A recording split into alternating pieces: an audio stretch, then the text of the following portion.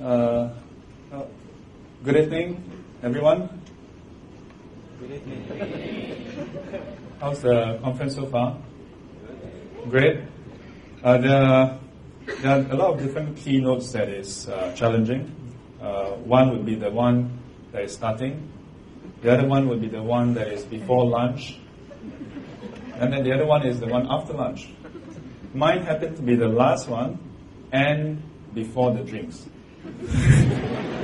Yeah, I didn't realize that until today, that there's a drinks part. So I was joking with Kai Sing about so am I supposed to go order on the shots on the side or something? Please cancel that out,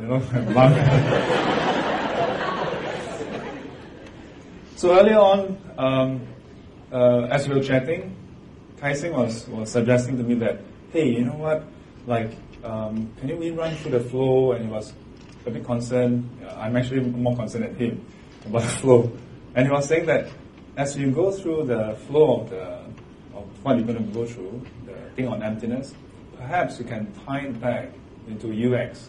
Perhaps you can do that so it's more applicable for you guys. Would you like that? Nobody? I told you, Kai Sing, nobody wants that. So I decided that I'm not going to do that. Yeah, I mean, what do I care? I'm a monk. I'm going to just say what I want to say. So there are a few things I want to say. So not inviting me next year. So, yeah, you notice that I'm using a visualizer instead of PowerPoint or whatnot. So first thing I want to share with you is a bit on mindfulness. Yeah, just a snippet of it. Yeah, because my course on mindfulness usually takes 10 weeks, which will kind of blow the budget for them. And then the second thing I will touch on is on emptiness. Yeah, emptiness, which I will bring in laksa. Yeah, laksa. Laksa. Do you know what laksa is? Say yes. Okay. No, do you know what laksa is? Locals should know, right? Come on. If you don't know, we should revoke your citizenship. Okay, how many of you are not from Singapore and have not heard of laksa? How many of you have not heard of laksa? Okay, you will get a schooling on this bonus content material. So, the last thing I'm going to share a bit more is the implication of all this. Yeah. So what? Yeah.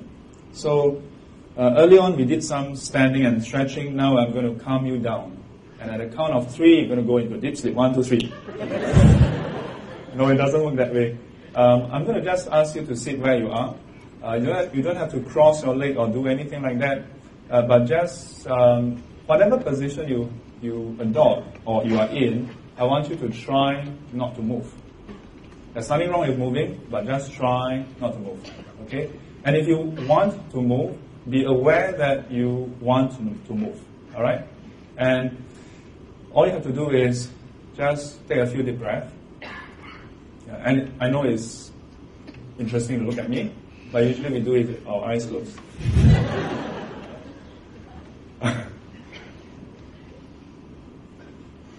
If you wish, you can always take up your glasses as well, but that's optional. As in the glasses is optional because you don't really need your glasses to see in your meditation. So just take a few deep breaths, and as you finish with a deep breath, come back to the normal, regular breathing. And as we breathe in, be mindful and present with the breath. Be aware of how it feels to breathe in.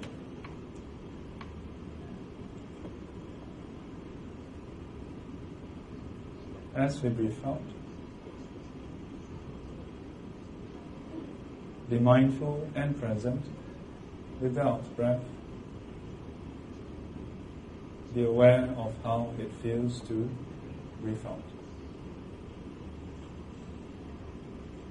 We've had a long day, and for sure our thoughts were flying back and forth, thinking about the various keynotes we have attended, not just today, but in the past few days. Don't be too eager to try to stop yourself from having those thoughts, because that's the natural process of how our mind is. So instead of trying to force the mind to so-called be mindful and present, just be mindful and present of the fact that the mind is not present, for a start. If the mind wandered to the past, know that the mind has wandered to the past.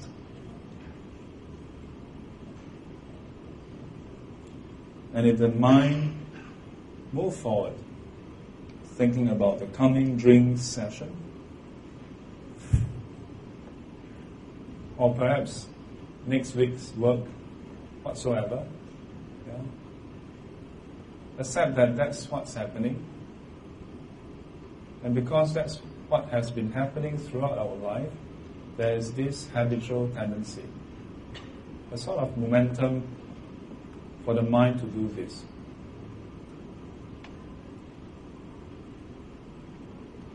And it will take a while for this momentum to wear off. Much like a car that's speeding down the road.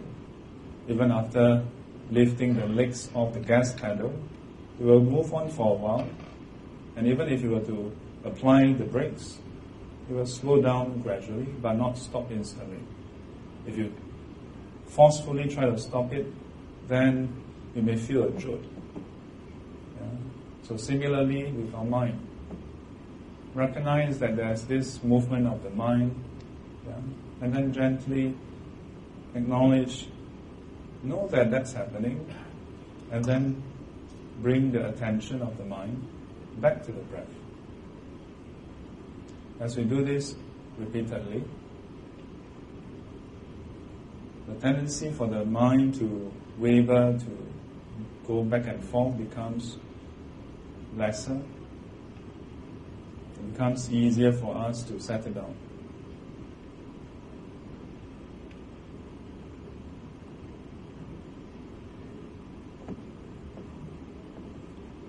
And we come back to the breath, breathing in and breathing out.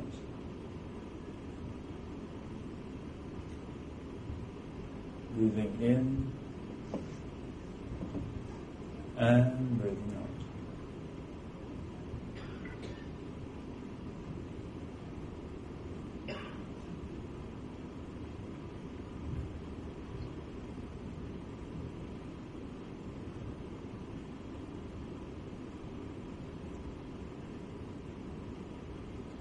From the moment we are awake until the time we retire for the day,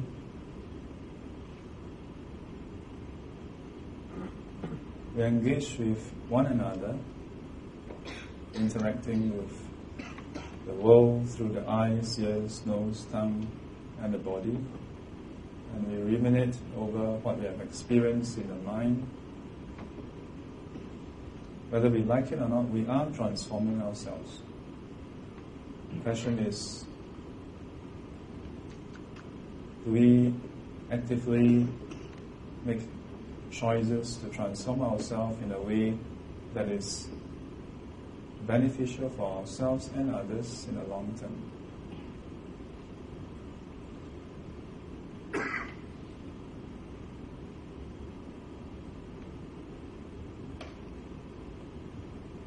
As we quieten our mind,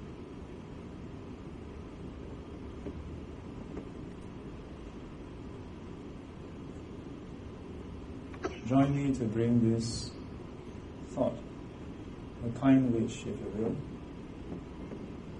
starting with ourselves, to have compassion for ourselves, to be kind to ourselves, to recognize that as much as we can try and to satisfy Kaising, as much as we can try our best to do good designs, sometimes we may not do the perfect design. To have patience for ourselves when we fail. On the previous keynote, learning to fail, accepting that failure is part of the process and not beating ourselves over it. That is an expression of compassion for ourselves. Wishing for ourselves to be free from the causes of stress, anxiety, worry, and suffering. For us not to be parted from the causes and conditions for happiness. For ourselves to be well and happy, well in the body, happy in the mind. And then to extend with ourselves well and happy, to extend to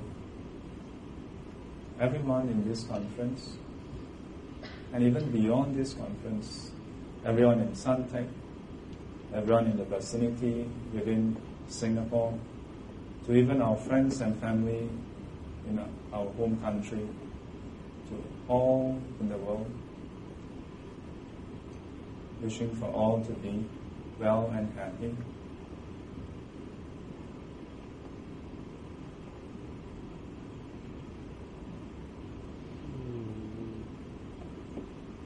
And if you wish, you can bring to mind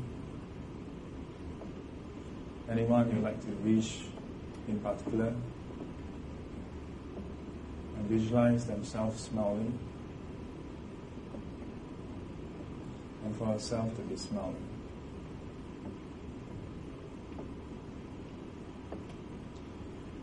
And then come back to the breath and observe the breath 3 more times. And consider if this is the last 3 breaths that you are going to take. Would you like to take the last 3 breaths being unhappy, resentful or angry? Or would you like to take the last 3 breaths filled with gratitude for all the experiences that we have had in this life and all the kindness we have received, the joy that we have experienced with our friends and family? And whenever you are done, you can open your eyes and smile.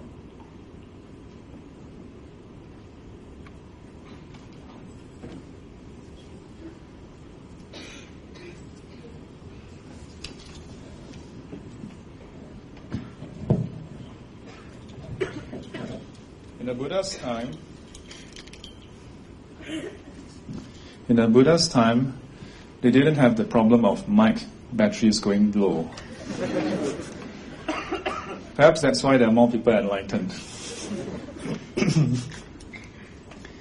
Yeah. Okay. Cool. Is this working? Mic test. Right. For a while, I thought the paper was going to read like end of speech now. Okay. How are you feeling now? Everybody okay? Yeah. Compassion is something that is found in almost all major faiths in the whole world, and it's something that we are aware of, but may not consciously do it. Yeah, not consciously in the sense that it's not something that we talk about in school, at work. Not something that is part of the bottom line. In recent years, there are companies that focus on community outreach. But sometimes, don't you feel that it is a bit of like PR rah-rah? Maybe? Yeah. Again, take it as a monk saying it, so, like politically incorrect. Yeah. But, so that's what some people tell me actually. And I was thinking like, yeah, maybe it's corporate rah-rah, like the PR thing. Oh yeah, social responsibility. But I think it's better than none. Yeah. I would rather that all corporations, all companies put on the rah-rah than not. Yeah, because at least then there's still the effect of benefiting the community. Yeah. Who cares whether they are doing it for tax rebate? Yeah, if it helps the people anyway. Yeah. So compassion. I was thinking earlier on when Eugen was up here that how can we be compassionate? Yeah. Design is a very cutthroat industry. Is it a cutthroat industry? Like awkward laughter. Yeah, it is a cutthroat industry, I think.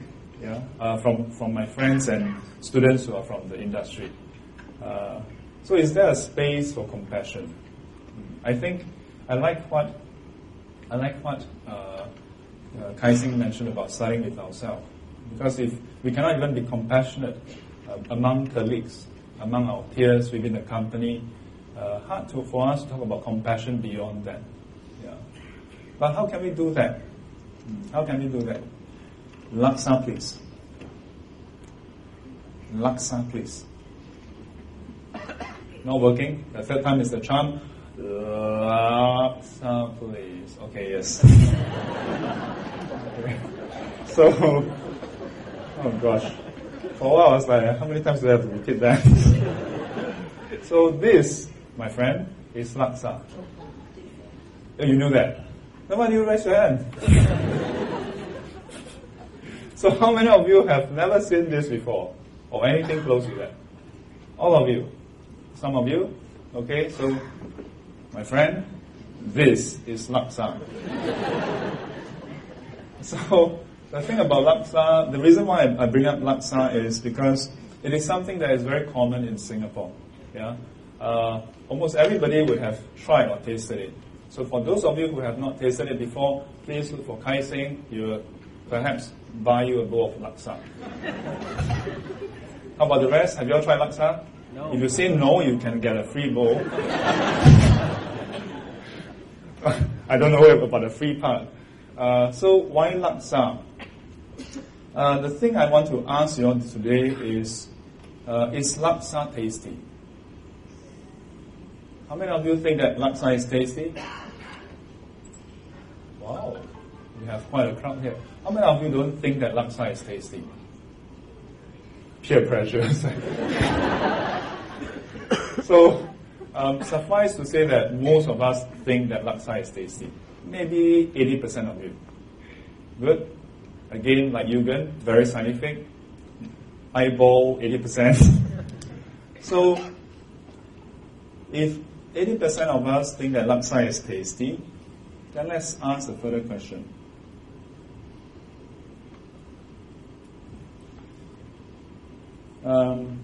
For those of you, the 80% who raise your hand, laksa is tasty.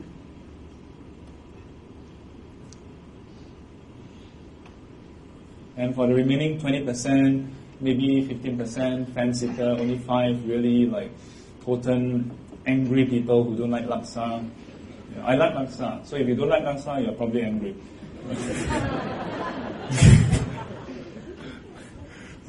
Angry and bitter. So, then the next question I want to ask is,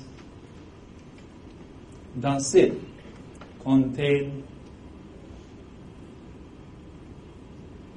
tastiness?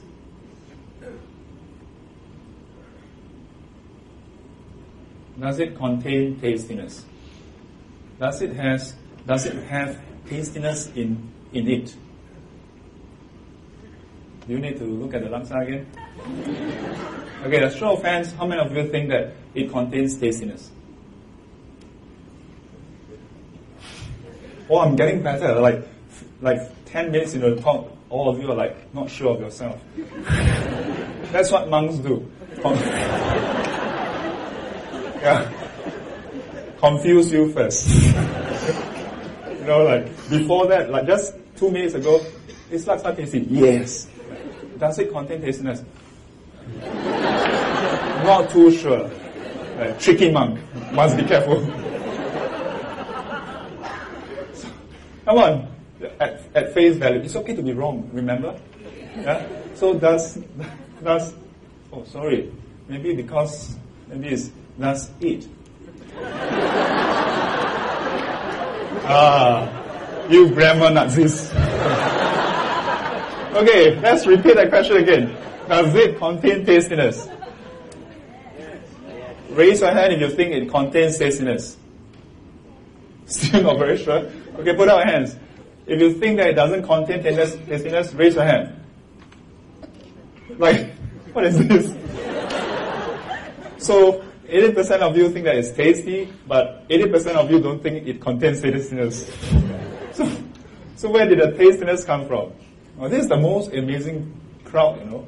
Usually, like in the classes I conduct, I ask them, like, is it tasty? Yes. Then does it contain tastiness? Yes, it contains. But this group, like, this is what in politics is called the swing votes. So, wow, this is amazing. How do I continue from here? I'm sorry. No, trust me. Let me show you how it's done. So think about it. If you don't think that it contains tastiness, so what are you tasting? Those 80% of you. Yes, I'm looking at you. Yeah, that was like this whole mess of you. So what are we tasting? Now some of you may think, yeah, it's just our taste bud, you know. It's just our preference, isn't it? Yeah. Nothing to do with the laksa.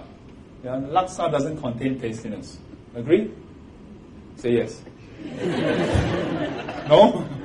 Now, you may or may not agree with that, but from the poll that we have here, very scientifically done, it shows that we are having question. Yeah? Before this class, we are quite clear laksa is tasty or not, and now we are like, not so sure. So the next question I want to ask is, if laksa do not contain tastiness, then when you eat the laksa and you feel and experience it, what is happening? Is it just our taste bud? Yeah? Or is it just our perception, our preference? If it's just our preference, then please help yourself to the delicious bottle of water and just bring in the laksa. Can you do that? You can't, isn't it? Can we just, uncap this and go like, sedap. Yeah? Oh, very lemak. Today's laksa is so lemak. Rich and creamy. I really love it. You can't, isn't it? So apparently it's not divorced from the laksa as well. So let's explore this. What if I tell you that I've convinced Kai Sing to please close the door, lock it up, yeah, please, really pull it in. There you go. Make sure it's tight. And then we will lock you guys up for the next 3 days. Not so funny anymore, isn't it? And then we say, hey, we're going to feed you laksa. Instead of the drinks later, we're going to have laksa. For those who like laksa, you have laksa. Those who didn't raise your hand, nothing. No dinner as well. See, this is how the giggle becomes lesser and lesser. And then tonight, we're going to have supper, laksa for supper. Again, those who like laksa, find it tasty, you get laksa. Tomorrow morning call, 5 a.m., we'll do some exercise, the UXSG thing, and then we have laksa for breakfast, laksa for morning tea, then laksa for lunch, laksa for afternoon tea. We have extended UXSG laksa edition. Yeah? And we'll have that for the next few days. At the end of the third day, we will again give laksa to all. But this time, we give to everybody. Those who have been having laksa, they are the ones who love laksa. And we'll give it to you. Give it to you. And those who don't like laksa, you have not had anything for the past few days, should we give them water? No. Okay, no. Kai Sing said no. And so then, but on the last day, we'll give you laksa. So a show of hands again. Those who like laksa, after having laksa for 3 days, be careful on whether you raise your hand or not. It says a lot about you. If after 3 days of laksa, do you still find it tasty? Raise your hand. Those who raise your hand, see me after this, you need professional help. I warned you. No. Yeah. No, but some people do like it. And I even, like recently, just a few days ago, I was in Medan, visiting trip, and then to help sort of like speak to, counsel a relative of mine, student, who is not so well. And I shared this with them, but I talk about Indomie because Indonesia, you know. How many of you are from Indonesia? Yeah, Indomie, is it tasty? Yeah, that's what that auntie said. And she was like, you know, Sifu, if you ask me to have Indomie for 1 month, it's still tasty. I was like, really? Yeah. So, okay, 3 days is nothing, you know. Then for those who don't like laksa, you have not had anything for 3 days. 3 days, 3 nights. Now, when you are given laksa, is it tasty? Those who didn't raise your hand, just try to go with me on this thought experiment. Think about it. Hunger for 3 days. Then I dish out. Laksa, please.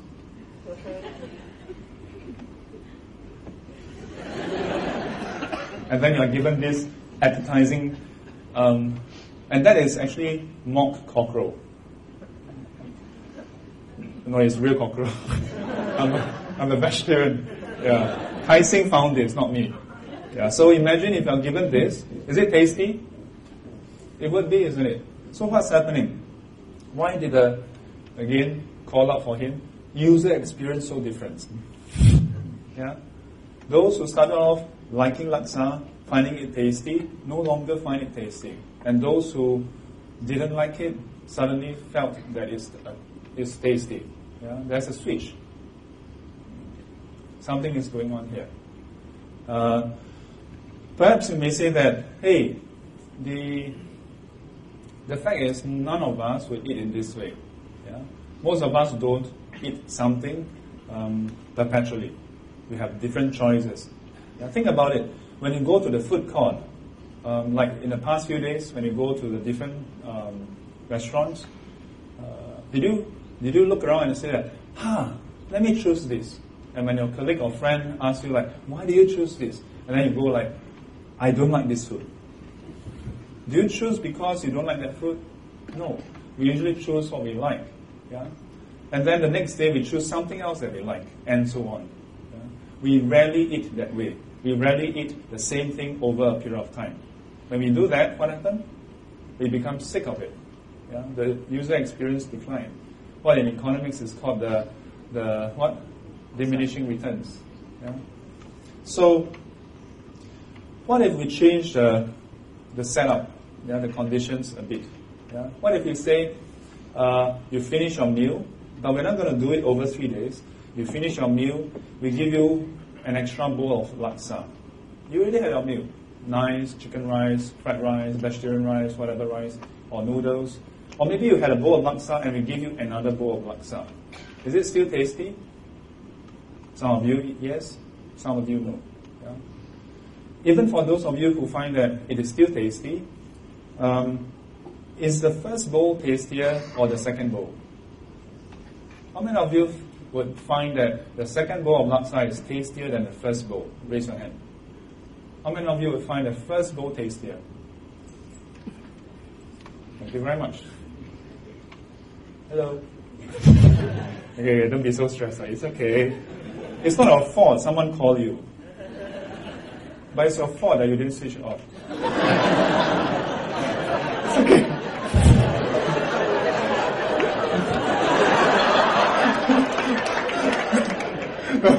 It's okay. It's okay. Come on. I'm a man. Come on.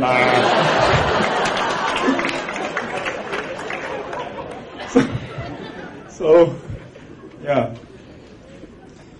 Where was I? So, now if you were to go on from there, peace, really, peace. Are we good? Say yes. No, she's a sweetie. Yeah, sweetie, right? So, if you were to now consider other options, think about it. We have gone through like ridiculous, continuous laksa. We have gone through having 2 bowls of laksa. What if while you're having your meal these past few days, be it laksa or otherwise, and then you get a text message from the boss, and the boss is like, okay, for those of you who are your own boss, like ignore this part. For those of you who work for somebody, you get a text from your boss and that says like, where are you now? Like without a smiley face. And you're like at a conference, and then the reply is like, what conference? Like you're supposed to be here for a meeting. And you're like, huh? And you call your boss up. Now at that point, before you manage to get through, is the food that you are taking, is the laksa still tasty? Not so tasty. And then your boss pick up the phone, and I'm like, boss, everything okay? And the boss is like, why? What? What's up? And I'm like, you just text me. And the boss is like, huh? Did I? And then there was a pause, and the boss is like, wrong number. Yeah? Sometimes it happens, isn't it? Quick fingers. And then when you realize that, and your boss say, oh, you know what, don't worry, I know that you're at the conference. I was trying to text the other guy. Yeah? And he's not around. And the guy is actually next to you.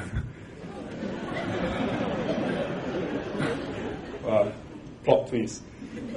So then, you put on the phone, how is the laksa now? Is it okay? So, within a short span of perhaps 5 minutes, the laksa went from tasty to like, who cares about laksa? To like, can I have another bowl? Yeah? What is happening? Yeah? Is there truly tastiness in laksa? Or for that matter, within us? What if you are not feeling well? If you have mouth ulcer, 三吃 in Teochew, 三吃, then on one side, for example, I know all you hardcore laksa lovers, if you have ulcer on the left side, what do? You eat on the right side. Now, but what if it is like flu and so on? Basically, you're having a splitting headache. Is the laksa still tasty? You get a drift. I can go on and on with hundreds and thousands of, okay, maybe not thousands, hundreds of different permutations of different conditions, and you see that the tastiness can come and go. Yeah. So, tastiness. Does it exist? Is it tasty? Yes, for some, no for others. Yeah. But does it contain tastiness? You're looking at me very fiercely. Smile. So tastiness. Does it contain tastiness? Well, tastiness do exist.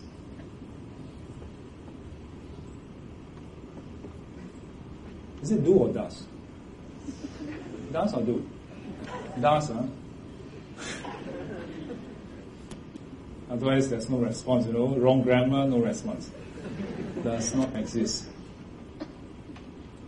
So, tastiness does not exist. Does exist. But it exists in a very specific way. It exists conditionally, dependent on factors. And what are the factors? The factor that you don't eat continuously. The factor that you are not full. The factor that you are well physically and well mentally, emotionally. Or what if we ask you to have laksa in the toilet? We are kind of tight on spaces here, so please adjourn to toilet 3, yeah, and so on. So this is what we call in Chinese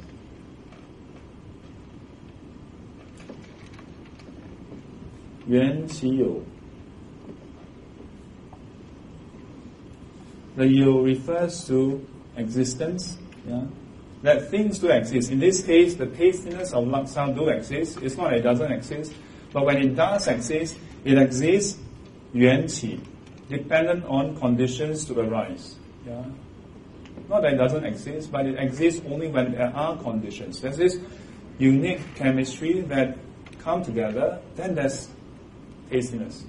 And that's why when the chemistry is off, the conditions are not in line, then there's no more tastiness. And it's not as though as you're eating and then bad news come, tastiness, run away. Yeah? The laksa is still there, but it's no longer appetizing. But then the moment it switches, again it's appetizing. It's tasty. Yeah. So we say that the tastiness does exist. It exists conditionally dependent on factors. Yeah? It's called dependent arising existence. Now, then if we were to look at the factors such as the laksa itself, yes. Oh, okay. Thank you. Very good point. Okay, dependent arising existence. Now, if we then look at the factors itself, such as the laksa, our health, our mind, the environment, you cannot find independent tastiness within any of this, isn't it? Yeah? Can you find independent tastiness within any of these factors? You can't quite find it. Because if you can find it, then you have found tastiness. And you don't need any other factors. But we have gone through that all the factors are required. You lack one, there's no more tastiness. So this nature, or the lack of nature, of tastiness, that is not intrinsically found in any of the factors, is what we call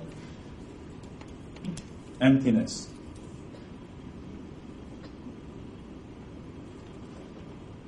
That tastiness is empty. Empty of what? Empty of inherent, permanent, substantial,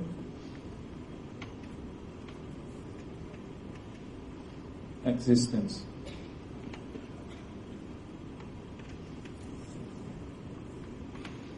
And this is what we call in Chinese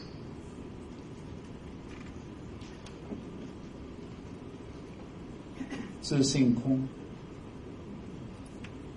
That is nature. The nature of tastiness is empty. Yeah.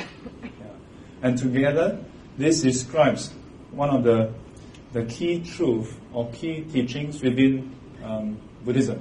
Yeah. I mean, there's no way to gloss over that. Like this is as Buddhist monk as you get.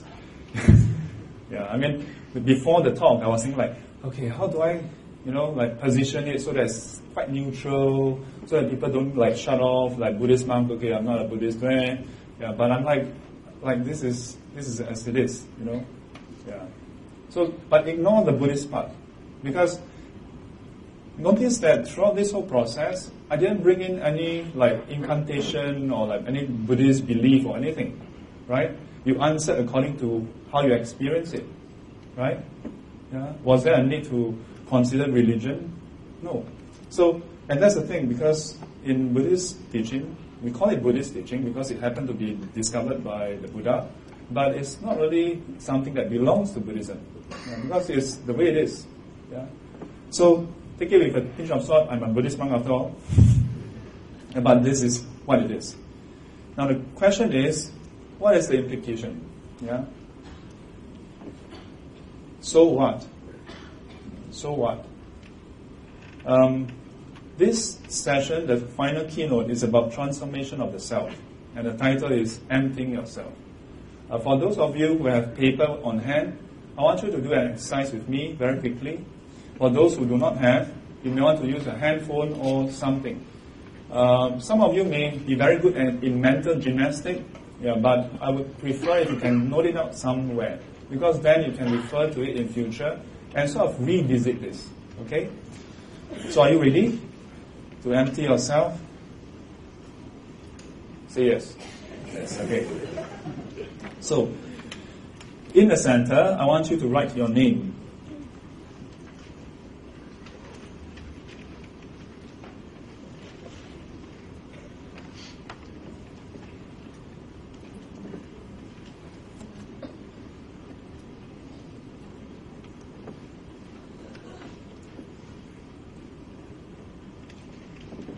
So this is my name in Chinese character. And I want you to draw a circle around this. We're going to do what we call, what's the term?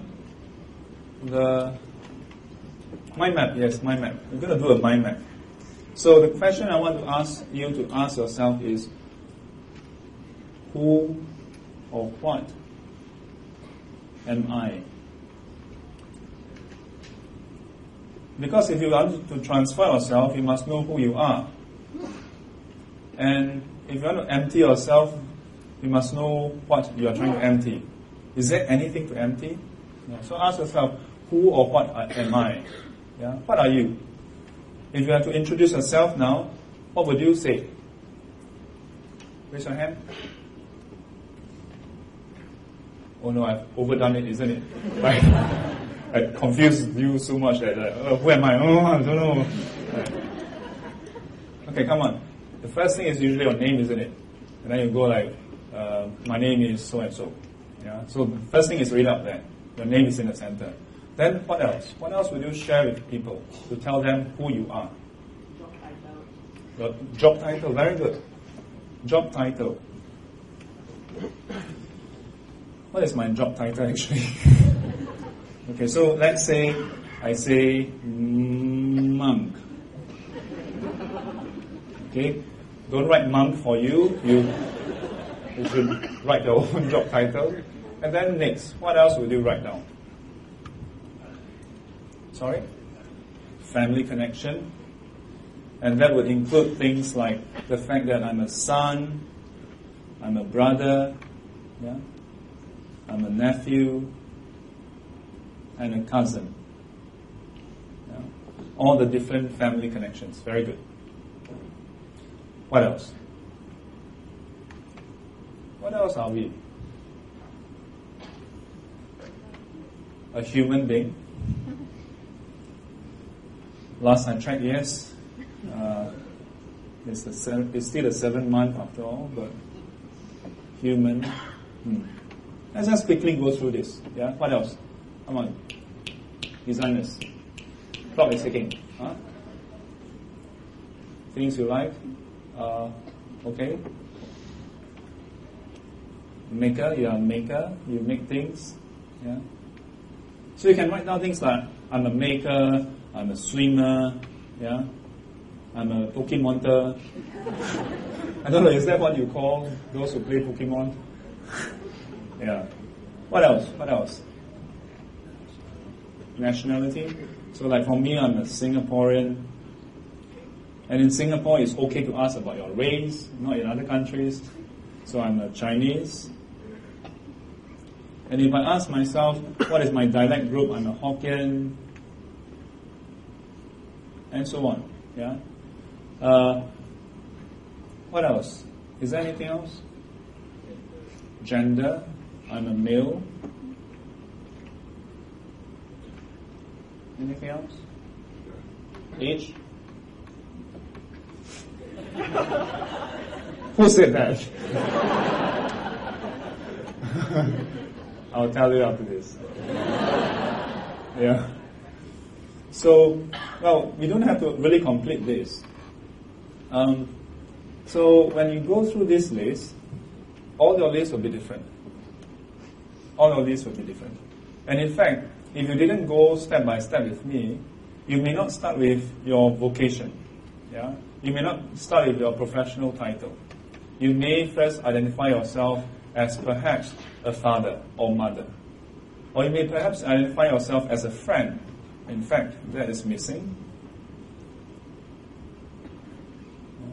This morning we had a very interesting conversation with John. Where's John? Okay, let's. Yeah. Oh yeah. About whether we have friends or not. Yeah. He has one friend now.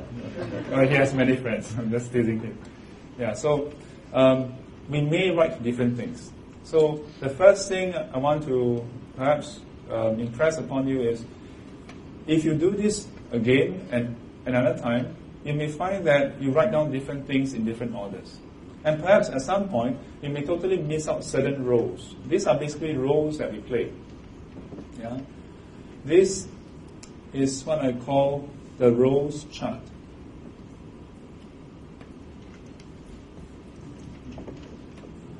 And so, as you write down, the first thing that comes to mind is probably what is closest to your heart. Yeah? And then as we go through the list, it sort of declines in importance, not objectively, but how much airtime it has with you. Yeah? So, like, even if you write down being a son, brother, and so on, right at the end, it doesn't mean that it's not important, but perhaps it's not so much in your eyeball, in your psyche, if you will. Yeah? Now, beyond that, then I want to say, hey, let's draw circles around it like a good mind map very quickly.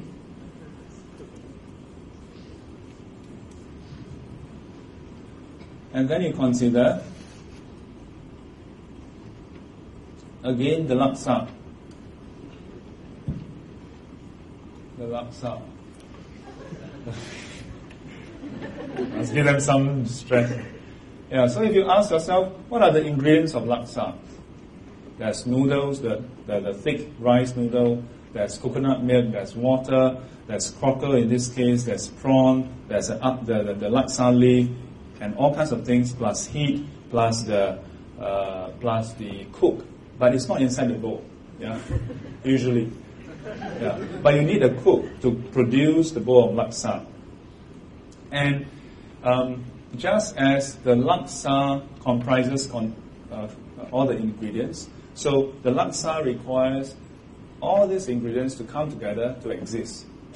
But yet, within every one of these conditions, you cannot find any laksaness. Earlier, we talked about the tastiness. Now we go one level deeper into the body itself. Yeah? That the laksa itself is also not independently existing. It requires conditions to exist. And within the conditions, you cannot find any nature of laksa. If there's any nature of laksa within the components, then water would taste like laksa. Then you cannot have Hokkien noodles with the thick rice noodle. Then you cannot have other dishes with any of this. And if you're thinking about laksa leaf can be used to cook other dishes as well. And perhaps a philosophical question is, did laksa leaf exist first or laksa? Which came first, the laksa leaf or the laksa? Now, if you come back to the visualizer, similarly, zoom in.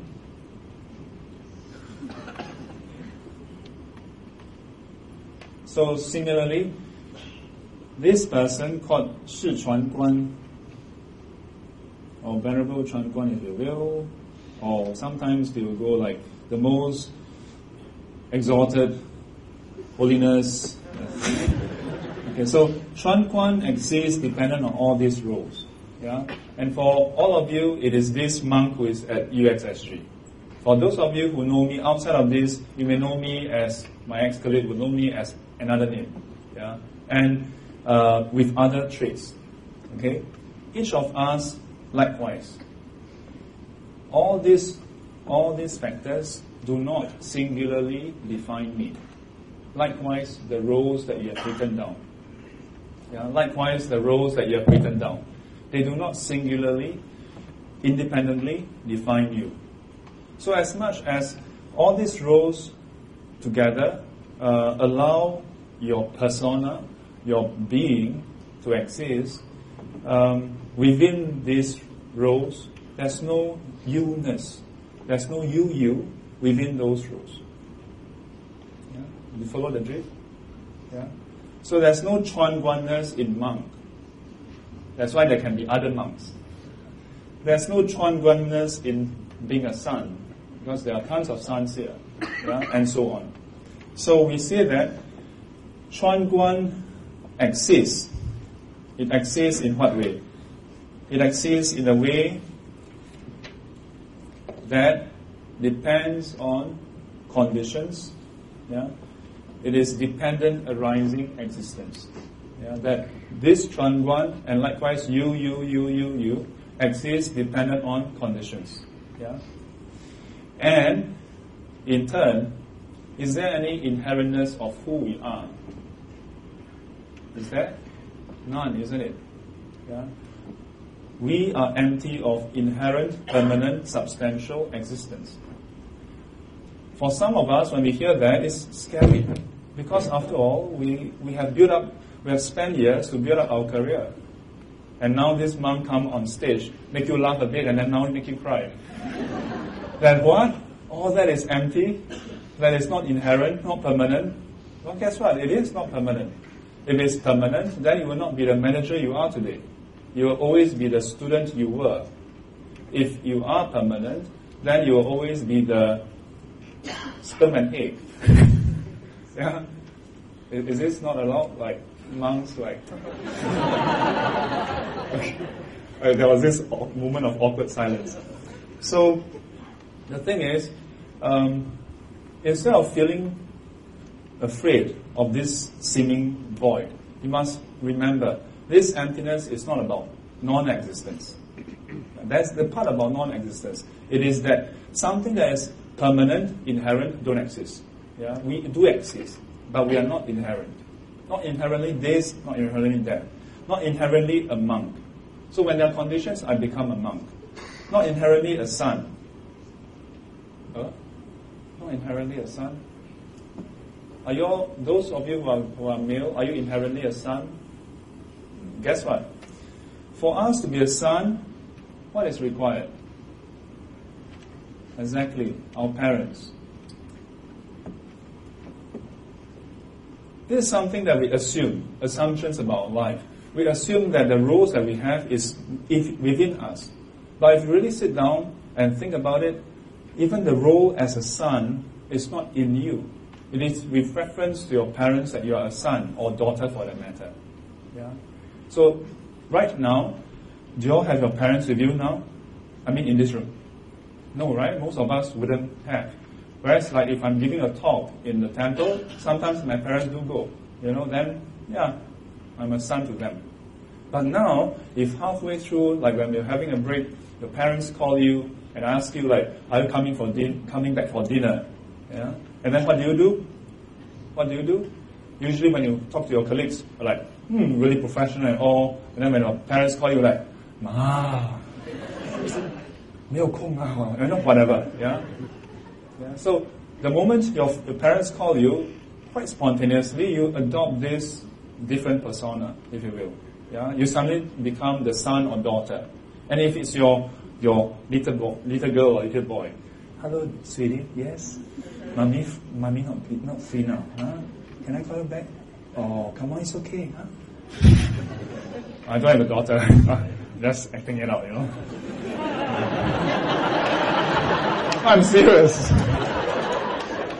And then, come on, it's blank. It's not a... So, whether it is being a son or brother or daughter, these roles actually swap in and out. Yeah? And the fact that it can swap in and out, the moment you put on the phone, you're not a son anymore. Or at least, functionally, you do not function as a son or daughter. Yeah? But legally, you're still a son or daughter. Yeah? However, even legally, at some point, our parents will pass away. Yeah? No surprise, right? I mean, our parents do pass away. Not to trivialize this, okay? Not to laugh about this. Yeah, but this is part of who we are, part of humanity, part of being alive. That just as the conference is wrapping up, you cannot have a conference that lasts forever. Can you? So the wrapping, the final keynote, is part of the whole conference. Our final passage of life, death, is part of life. But as long as we don't accept that, then there's always this dichotomy, this fear of the eventuality. Yeah, but that's how it is. And if we can accept that, then we will realize that, one day we'll not be the son. Again, that can be scary and fearful. And I'll tell you this, for me, even as a monk, there were times where I dreamt about my parents passing away. And I cried. I cried so much. I woke up in tears. And not just like bits. I was like wailing. Like so when I do funeral services or wake services, I tell them, I say, Buddhists always tell people not to cry at wakes. But I'm not here to tell them because even I cry, even though it's a dream. You know, and I will continue for a while. I just can't help it. Yeah, it's so sad. But the question is, if we just do that, how does that help us? You know, I suggest, I don't dare to tell you what to do. You know, in Buddhism, we don't tell people what to do. We say, think about it. If that is the case, then are we fulfilling the role of a son or a daughter while the parents are around? Yeah? We should realize that because this is not permanent as well, yeah, because this is not permanent, hence this role is not permanent. Because the moment the parents are not around, then our role as son and daughter don't exist. But instead of feeling fearful, we should look at it and say, hey, we should cherish it when it's around. Yeah? Cherish every single moment when the roles arise. Yeah? When there are conditions for you to play this role or that role, to make best use of that. To ask ourselves, how best can you play that role? Yeah? Be it being a son or daughter, or perhaps a manager. And there's so much sync up, so much synchronicity. Because as Yugen was talking about how he was answering the question, and about how sometimes the designer may play the role of a project manager, and sometimes there's no designer. Does it mean that we don't go ahead with the project? Yeah, precisely. If we hold on to our role, then we cannot grow. Yeah, but realize this. This is not who we are. Because every single role that has ever existed is potentially open to us. Yeah. Of course, there are certain limitations. For example, most of us here cannot be the President of the United States. It's just a fact. Yeah? But beyond that, there are so many roles that's open to us. Emptiness is not about fear, it's not about non-existence, it's about the fact that because the self is empty, so the possibility is limitless. That beyond what you have written down, there are many other roles that exist outside of what you have written down. And those roles, given the right conditions, can be what you do. The next question that may come up is, then what roles should we play? What roles should we play?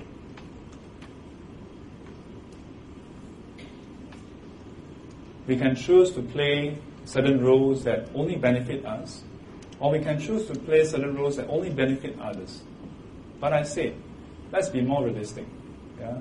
Let's choose the roles when the conditions are right to benefit ourselves and others. Yeah? In a tradition I'm in, it's called 自利利他.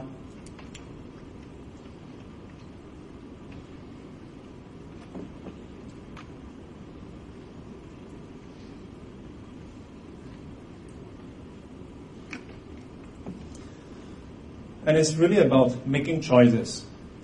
We have choices. But if we are limited, we think that this is all we are, yeah, then we have given up on this choice. So this exercise, I hope, can help us to look at ourselves differently and to realize that each of these, in turn, have supporting conditions. And because all these conditions are non-permanent, are impermanent, the roles, in turn, are changing. If you are a father or mother, you will know that your role as a father or mother, the name has not changed, but the function has changed. When your son is 1 or 2 years old, you are the mother or father in a certain way. Once your child has reached teenage years, you can no longer play the role of a mother in that way. You cannot mother them in that same way anymore. If you do, which some parents do, those parents who come to me for counseling. Yeah? When I get them to draw this chart, they're like, They look at me flabbergasted, like, wow, why didn't I think of that? I mean, it's no rocket science. Yeah. I share with you this not to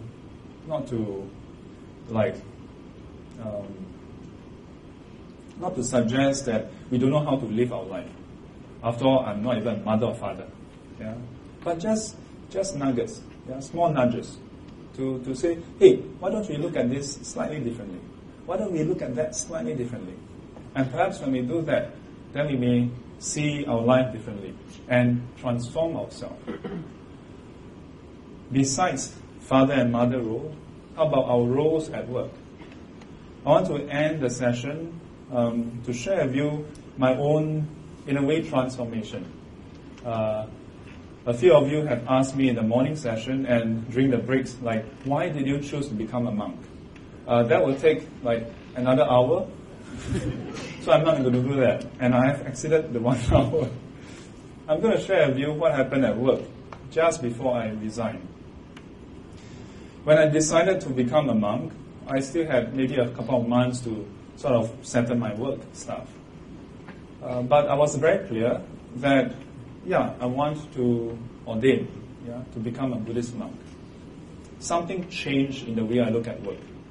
It is not that I don't care about the work anymore, but I don't care about whether I get the credit or not. I don't care about that anymore. Yeah. I don't mind someone else getting the credit. And it was so liberating, I'll tell you that. Yeah. When I had that change, and I go for meetings, there was this, one of the final meeting, my ex-colleague would be like, oh, that's what happened. It was a project with Thailand EIS. Okay, maybe we shouldn't go into such details. So anyway, was supposed to be sent, 2 of us, to the project. And when I went for the meeting, there were 3 of us. And my boss went through the whole briefing and then asked, like, so this person is going, and then between you and the other guy. Yeah. And he asked me, like, so do you want to go? Do you think you want to go? And I'm like, well, if you think I'm suitable, send me. If not, I'll be happy to stay back to do support. I have the initial brief of emails. Let me know what other areas you want me to research on. There was this moment where they're like, huh? Because they were expecting me to like really justify and fight for the position.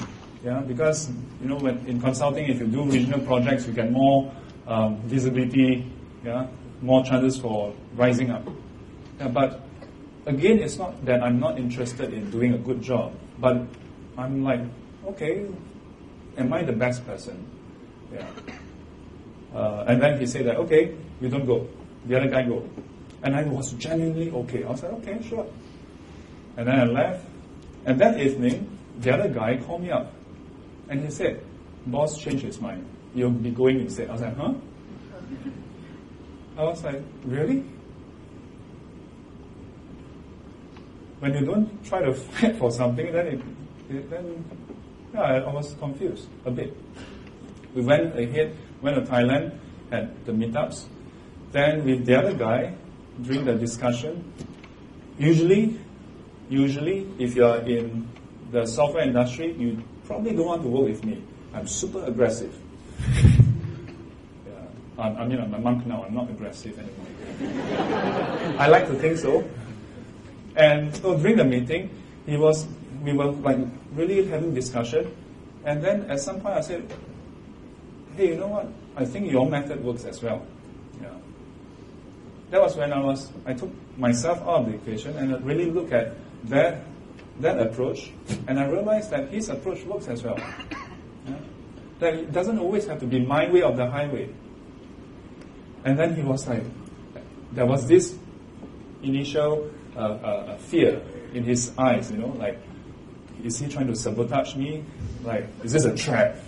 Yeah. Eventually, we went ahead with his method, and then the project went on. We did a POC. The customer was okay. Yeah. But again and again, from then on, in the next few months, this was to repeat. So I share this with you to highlight that if we can transform ourselves in that way, for me it was liberating. Because then I no longer fight for my own recognition and benefit. Then I realized that, wow, I can really look at the project in its own merit, look at other people's suggestion objectively, and really consider what is best for the project and best for the company. All the bickerings just fade away. But I must also warn you, it doesn't come easy. Because initially people had suspicion. Yeah? There's fear in them. They're like, is this a trap? Cannot be so easy. Yeah? But eventually, it promoted trust. Yeah. 1 time, 2 times, 3 times, and they realize that, you really mean it. When you say, let's go with your idea, you really mean it. And when you say no, they will take you more seriously. They will not think that, you're always just trying to obstruct me, Yeah. So, let's come back to this. The self. Is there a self? I'm not here to give you the answer whether there's a self. That's not the Buddhist approach. I'm here to make you think and ask more questions. This is a roles chart, a dependency chart. There are many other things that you can do with this. I hope that this has opened up a small window for us to explore who we really are. Are we just designers? Are we just brothers and sisters? When I heard that the keynote speaker at the start talk about the next 50 years, I told Kai Sing, that's one of my pet topic. Yeah. Because when I come back from US in the initial years of my monkhood, I was like, I'm going to say this anyway. I was like, there's a Ferris wheel, there's the racetrack that's coming up back then, and then there was also plans to have the casino. And I was like, is this how we're going to define ourselves? That's the very skyline of the nation. Yeah, we're basically an entertainment state officially. Nothing to laugh about. It's a very, I don't know, is it sad? Yeah. If the parents of a family bring up the children just concerned about grades, just concerned about making money, what kind of children would they bring up? Would the children feel love from the parents? A bit hard, isn't it? Yeah. Likewise, if we were to focus just on the bottom line as a nation, but let's, I'm getting ahead of myself. I'm a monk, Yeah. Well, I hope this has given you food for thought and create more questions than answers. So do you think the laksa is tasty? Laksa, please. Thank you and have a good evening.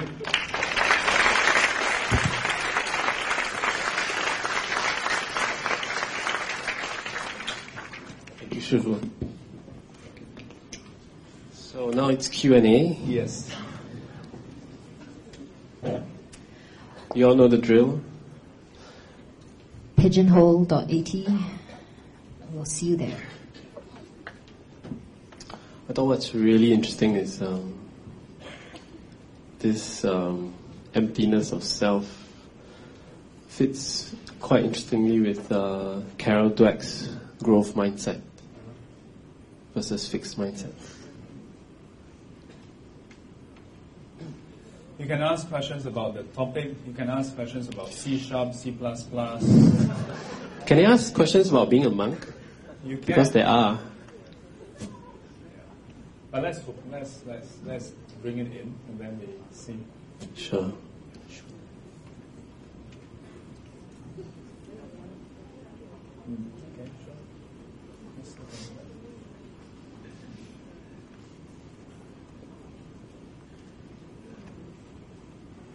You choose.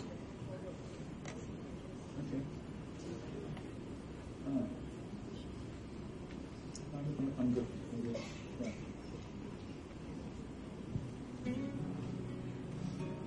And now for the royalty-free music.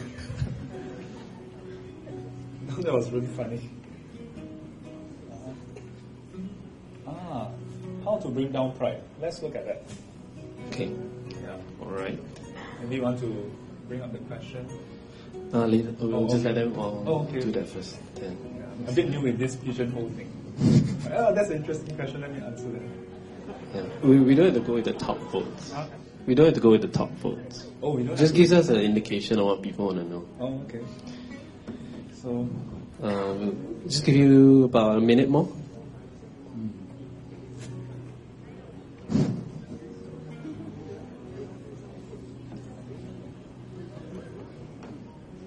Sure. People ask me, wow, questions can come all over. How do you prepare for that? Like, do you feel stressed? And I'm like, no, I'm not stressed. People can ask what they want. I can not answer. If I know, I'll answer. But if I can't answer, I'll just tell you I don't know. Yeah. Stress comes when you try to be what you are not. Yeah. When you can accept that you don't know everything, don't try to act like you know everything,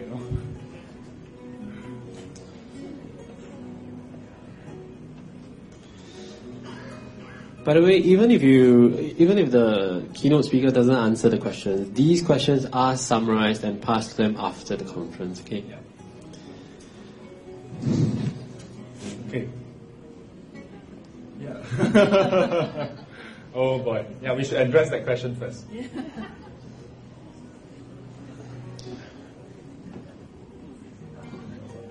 Interesting. Okay.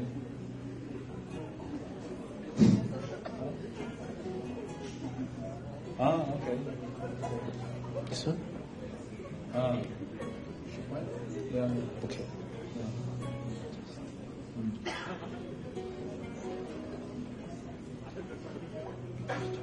Yeah. Okay.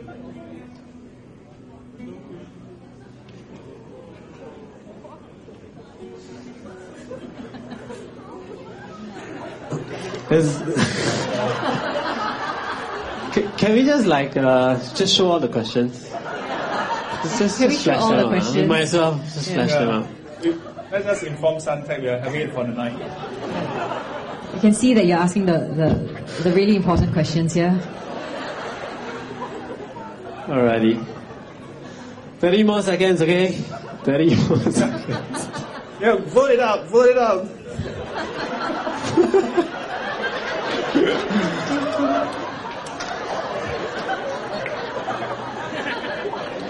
I am just the moderator. So. Oh boy. I think we answered that last lah. Yeah, let's. Yeah.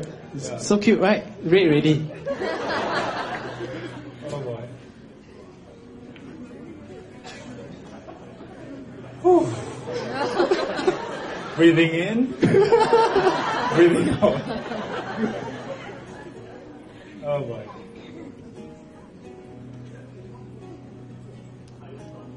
Oh, really? 106? This is better than the stocks.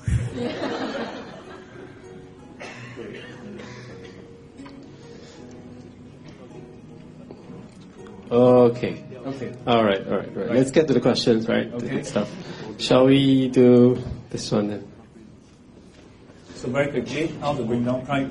The one that I did with you guys is about the roles. Visualizer, please. Oh, okay. Thank you. Yeah. So there's another alternative application of this is you write your name here, and then you write me, mine, and myself. Yeah? And then in the top left-hand corner, you write down certain qualities that you have.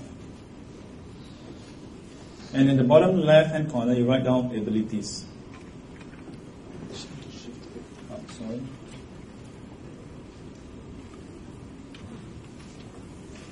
Okay. So, qualities, abilities. Okay. And then you have 人事物 people, relations. I'm going to just loosely say events, things that happen, yeah, and then things. And the bottom part, simple things in our life. Now this is like a very simple summary of our life, okay? And on the left side are internal, on the right side is more external. And when we talk about pride, it's mostly about the left side. Yeah? Sometimes it's about who we know as well. Okay, but let's focus on the qualities and abilities. Right? So, if I use myself as an example and use programming for example, then I would say, ask yourself, how did you first acquire that skill or ability? The fact that we can have this conference is because we all learned English at some point in time. Yeah? But were we born with it? No. As much as we can articulate and speak and listen and so on and so forth, it is because of the teachers who taught us the first alphabets. In some cases, it's our parents.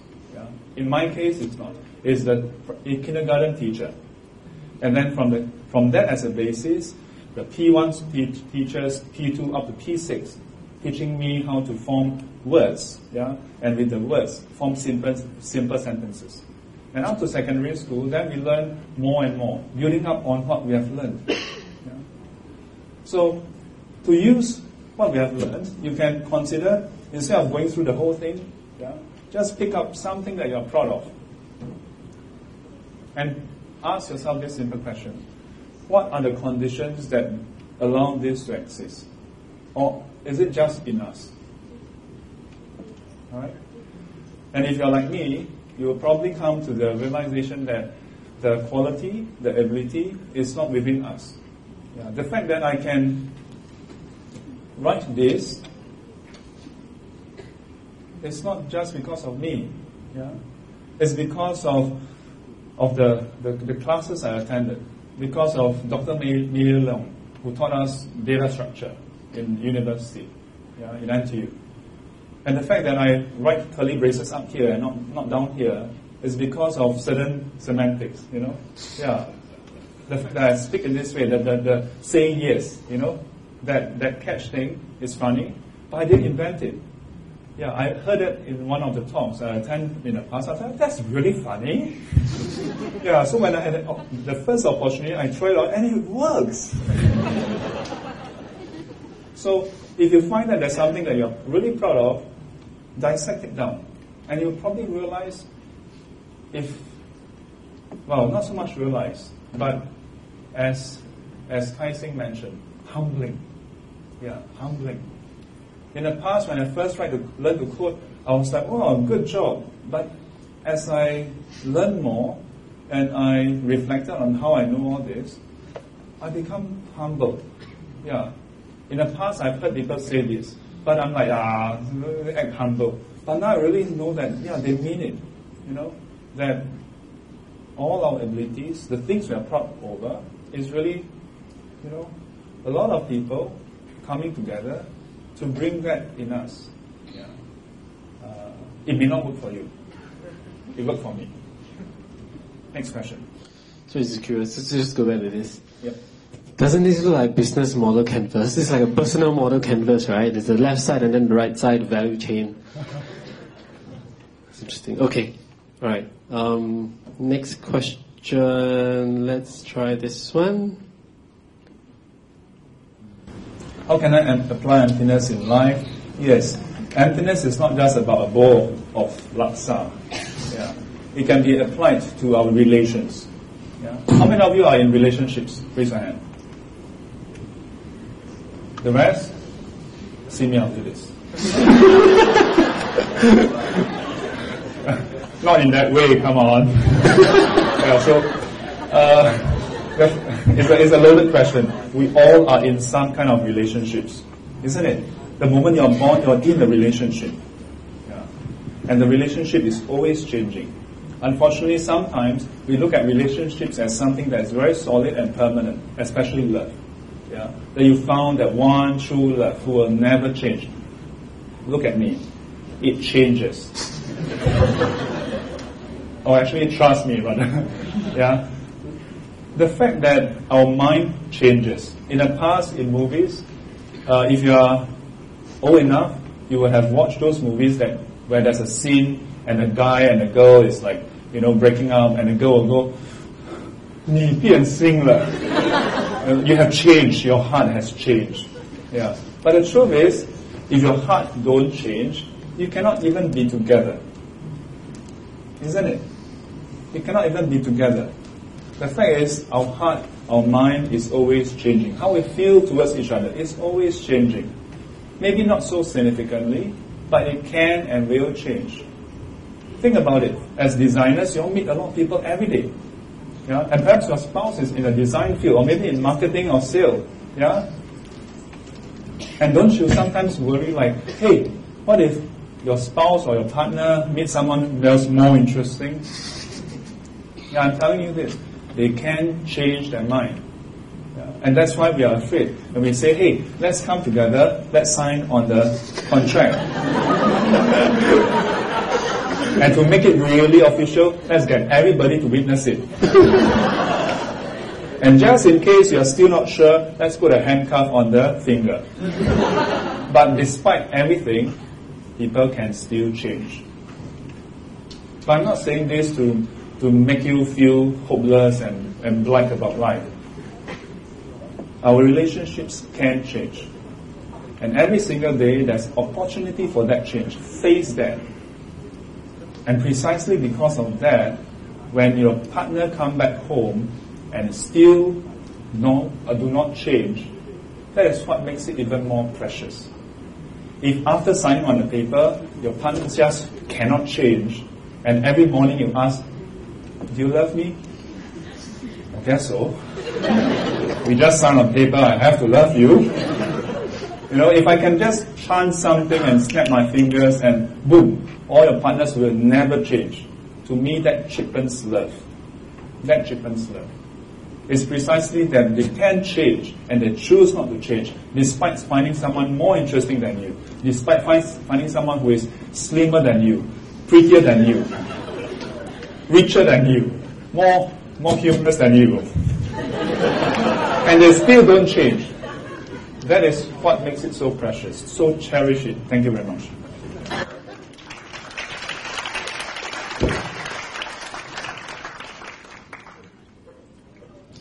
It's so similar to Tony. I need to get the two of you in the same room. Mm-hmm. Tony, the first keynote. Oh, okay. Yeah. We don't have much time. We only have 5 minutes. Which, huh? What? Tabs or spaces? Okay. Just for the heck of it, tabs or spaces? Tabs or spaces? It depends. That's the Conditionally? That's the standard consulting answer. Yes. Next question. Okay, answer. How about this? I think this one might be meaningful. How can we get rid of the fear of growing? First, what is the fear of growing? Fear of growing old? You mean growing old? Growing or transforming or developing? Who's the one who asked this question? It's anonymous, but can you unanonymize yourself? Yeah. The point is, because I want to know the context. Like growing yourself physically or growing old. You know what I mean? As in growing old. Because, yeah. Can you just shout it out? Ruth, do you mind just going over? Thank you, Ruth.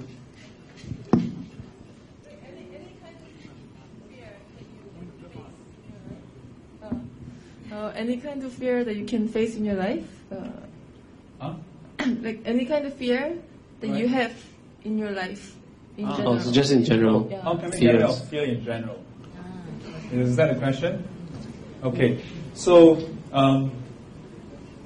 to be really realistic, it's quite a big open topic. But the way I approach it is, first we must know what we are fearful of. Yeah. There's this very cliche phrase that fear is more scary than the thing that you are fearful of. Yeah. Fear is often worse than what you are fearful of. In the Buddhist tradition, and again, let me just take the Buddhist tradition out, because it's just a way of looking at things. Okay? And so the way I would look at things is, yeah, if you are fearful of something, go and really examine what you are fearful of. And this is what I observe in the years of counseling individuals. When they come to me, they're so stressed that they're not here. Like I tell them, stop nodding. And they're like, I'm not nodding. The eyebrows. So what I do for them is, I would talk to them and I would write down their fears or their concerns, whatever is troubling them, preoccupying them. And you know what? Before we start, it's usually like an endless loop, coding, endless loop of one. Yeah. It's like an endless loop of problems. But when you write it down, it becomes finite. Yeah. It becomes finite. That means it no longer stretch forever. Yeah. Oftentimes this is the way it goes. First problem, okay, I write it down. And then second problem, I write it down. Third problem, that is a variant of the first problem. Yeah. Then the person pauses for a while, then mentions something else. That's what you mentioned earlier, the second point. Yeah. So far, of all the individuals I've counseled in the past 10 years since coming back, I find that most people's list of so-called problems never quite exceed 3 to 5 items. Yeah. Now, I'm not saying that 3 to 5 items is no big deal. Come on, just suck up and just move on. No. I'm saying that instead of looking at a problem as an infinite list, that would be so overwhelming, to realize that, yeah, it is finite. And so what if you can only solve one problem? Then go and solve that one problem.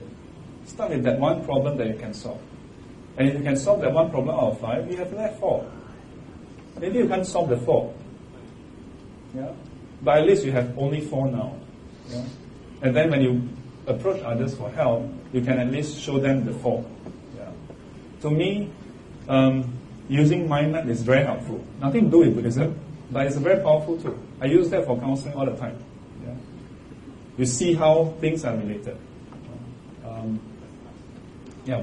Beyond this, we would need to know the specifics. Yeah, contact me for counseling. Okay, next.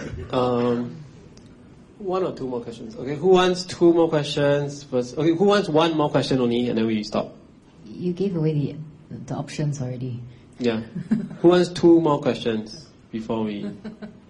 They actually don't want any more questions. Oh, no, okay. Who wants 0 questions? Let's just end this. Yeah, it's okay. I'm watching.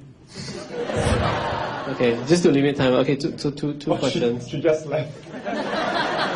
She apparently don't want any more questions. Like, never mind. Okay, two questions. Why don't you pick the one question, and then we pick the top question, right? Okay. After that. If a tree falls in the forest next, how do you teach others to lose their unconscious focus? Purpose of others you can scroll, right? You can scroll down. How to embrace mastery roles, hurtful to ask. I would love to answer more questions, but some questions need more time to actually flesh out, and oftentimes need context, for it to be meaningful. So I would answer them generally offline at the end of the session for some of the questions. Others, if you would like, we can always sit down and have some discussion. Okay, why don't you all choose one first while I look through the list? Oh, there's only one. After that is the top one. I think he's trying to weasel his way out, yeah? Okay. Define happiness. How will you define making meaning of prioritization? If there's emptiness, there's no target. Wow, all meaningful questions, you know. Okay, scroll down. Yeah. Scroll up, scroll down. Some are very specific to me as a monk. Wow.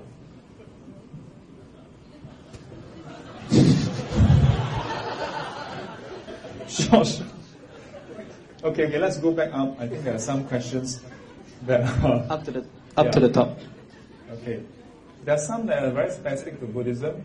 I would want to answer them offline because I think we want to focus on the topic and UX also. Let me see. That's the top already now. Yeah, one question, why Laksa? Very simple and seems like there's nothing much to talk about. Why Laksa? In many ways, this is linked to UX. Yeah. You remember Jürgen? There was one slide where there was these German words.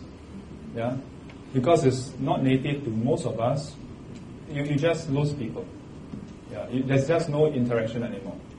If I come in and went, "Minasan, konnichiwa," yeah, "Sorekara," and then you're like, huh? Yeah. If I choose any other languages, I will lose at least half of you. Yeah. So why Laksa?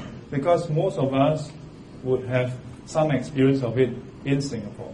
And as a show of hands, a handful of you. Yeah. So why Laksa? Because that's the best UX decision.